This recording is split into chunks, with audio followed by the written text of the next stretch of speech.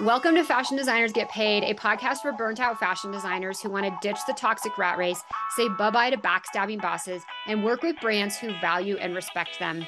I'm your host, Heidi, and I believe that you can do things differently in your fashion career.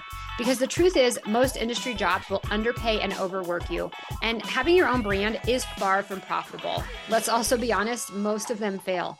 So if you actually want to, be a fashion designer and get paid, the best way to do it is as a freelancer. Now, maybe you've been told that brands don't accept remote freelancers, or that freelancing means being an exploited temp employee working full-time without benefits.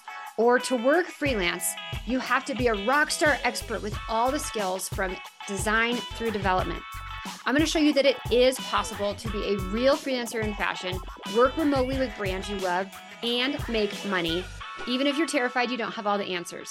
You got this, and I'm here to help you do it. In this episode, you'll hear a clip from a one-on-one strategy session with one of my FAST students, Sarah Watley.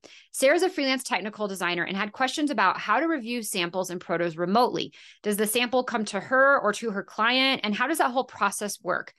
And also, how's the pattern maker involved in everything? So I talked Sarah through a few different scenarios of how she can handle sample and proto reviews remotely to make sure that deadlines are met and development still stays on track. We also go through when the pattern maker may or may not be involved in the process. Let's get to it. Hey, real quick, before we jump into the episode, if you're sick of being tied to a desk and want more freedom in your day, I want to help you. Snag my free limited time training, How to Freelance in Fashion, even if you're terrified you don't have all the answers, to learn my 5-step freelancing framework so you can work for yourself in fashion and get paid. Get instant access at soheidi.com/freelance. We'll link it in the show notes. All right, now let's get started. Oh, I did have a question about if you're doing the tech packs. I know that at some point there's you have to check back over the samples. I know you talked about that. I don't know if it was podcast or where. But who do they send it to? Like, would they send it to me? Because if I'm here in Trinidad, is that going to be cost prohibitive at all? And if the factories in China and the designers in the US and I'm in Trinidad, like, do they send the sample to the designer? Do they send it to me? Because I would prefer to have it in my hands and to check it over. Yeah. Okay. So there's a couple of different ways that this scenario can go. And I hear this question quite often. So one is you don't actually do anything with the samples. Like, you just do the tech pack and like they take it and run, because then doing protos and maybe fittings and stuff is a step beyond offering tech packs. You totally can offer that service, but some people do tech packs and then they'll answer questions accordingly, but like, that's it. They're not then doing like proto reviews and fittings and stuff. Okay. So that's kind of option one. But if you do want to do the sample review, which it sounds like you do, there's a couple options. Option one is the sample can come to either you or the brand first for one of you guys to review, make comments. You can maybe even hop on Zoom and do comments together. And then whoever has the sample then mails it to the other person. Okay. So that adds a lot of time, right? To have the sample then go here and then there, right? Option two is the factory makes 2 samples. So the brand pays a little bit more for sampling, and then the factory sends one to each of you. So then this saves time. There's, of course, there's shipping costs, and the brand is responsible for all of the shipping costs. Okay. That's something, it's in the invoice template inside FAST, but it's like any shipping or added expenses incurred, like Pantone swatches or something, which you probably won't be doing since you're doing technical, not design, but is to be paid by the brand. And so, the brand can have their FedEx or UPS or DHL number or whatever, and everything just like runs through that. As a brand, that's something you have to absorb, their shipping expenses. So my preferred method is the 2 samples and one goes to each. It saves a lot of time. Right.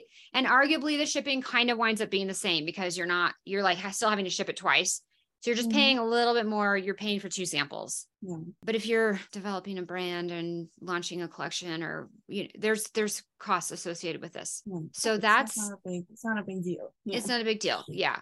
So that is how I suggest you manage the proto review. And then that way you guys can still get on Zoom. I think is really valuable to have those conversations and look at the sample together and collect your comments and figure out, okay, what comments do we need to make? And then, you can mark up the tech pack take pictures, etc., get that prepped and back to the factory for the second proto or whatever's next. And on that topic, I'll just throw an extra thought in there.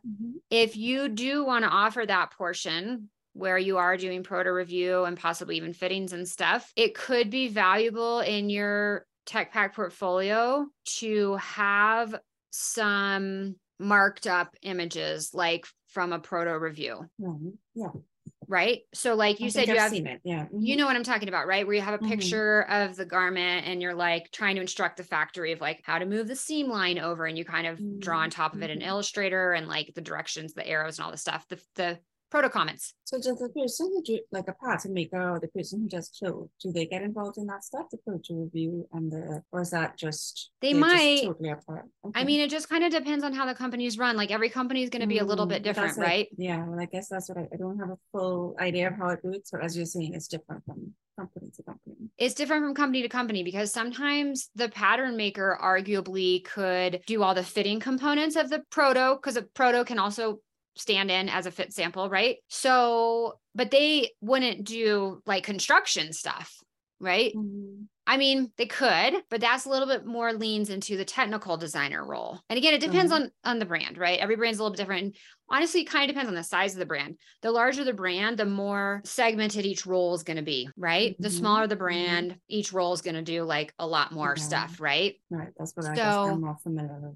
Yeah. So the pattern maker could be involved in the proto review for sure from like a pattern and a fit perspective. But the technical designer is also capable of doing that. Because at this point, okay, the pattern's good enough. We just maybe need to adjust this measurement on the POM and, like small little changes and we're good. It just depends. And is it often that one person will be doing both? That one person could be technical designer as well as pattern designer? It could. Yeah, it totally could. And I think that at some stage, like you don't even really have a pattern maker per se, depending on the complexity of the styles and how much each style is like based off of maybe a pre-existing style that is already been run and the POMs are fairly established and the factory, they've been working with that factory for a while.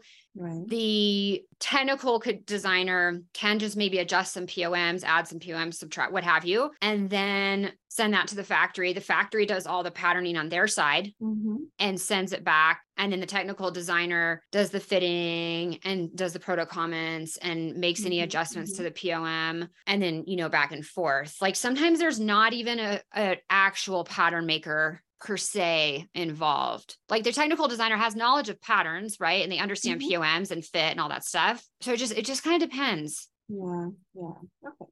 Yeah. Thanks so much for listening to the Fashion Designers Get Paid podcast. If this episode inspired you in any way to get out of the mass-produced rat race and get your fashion career out of the hands of toxic corporate bosses, just like one of my students did, Alexandra, who makes more money in one day of freelancing than she did in 2 weeks at her old industry job. Yes, true story. I'd love to help you take control of your own destiny as a freelance fashion designer or TD, PD, pattern maker, etc.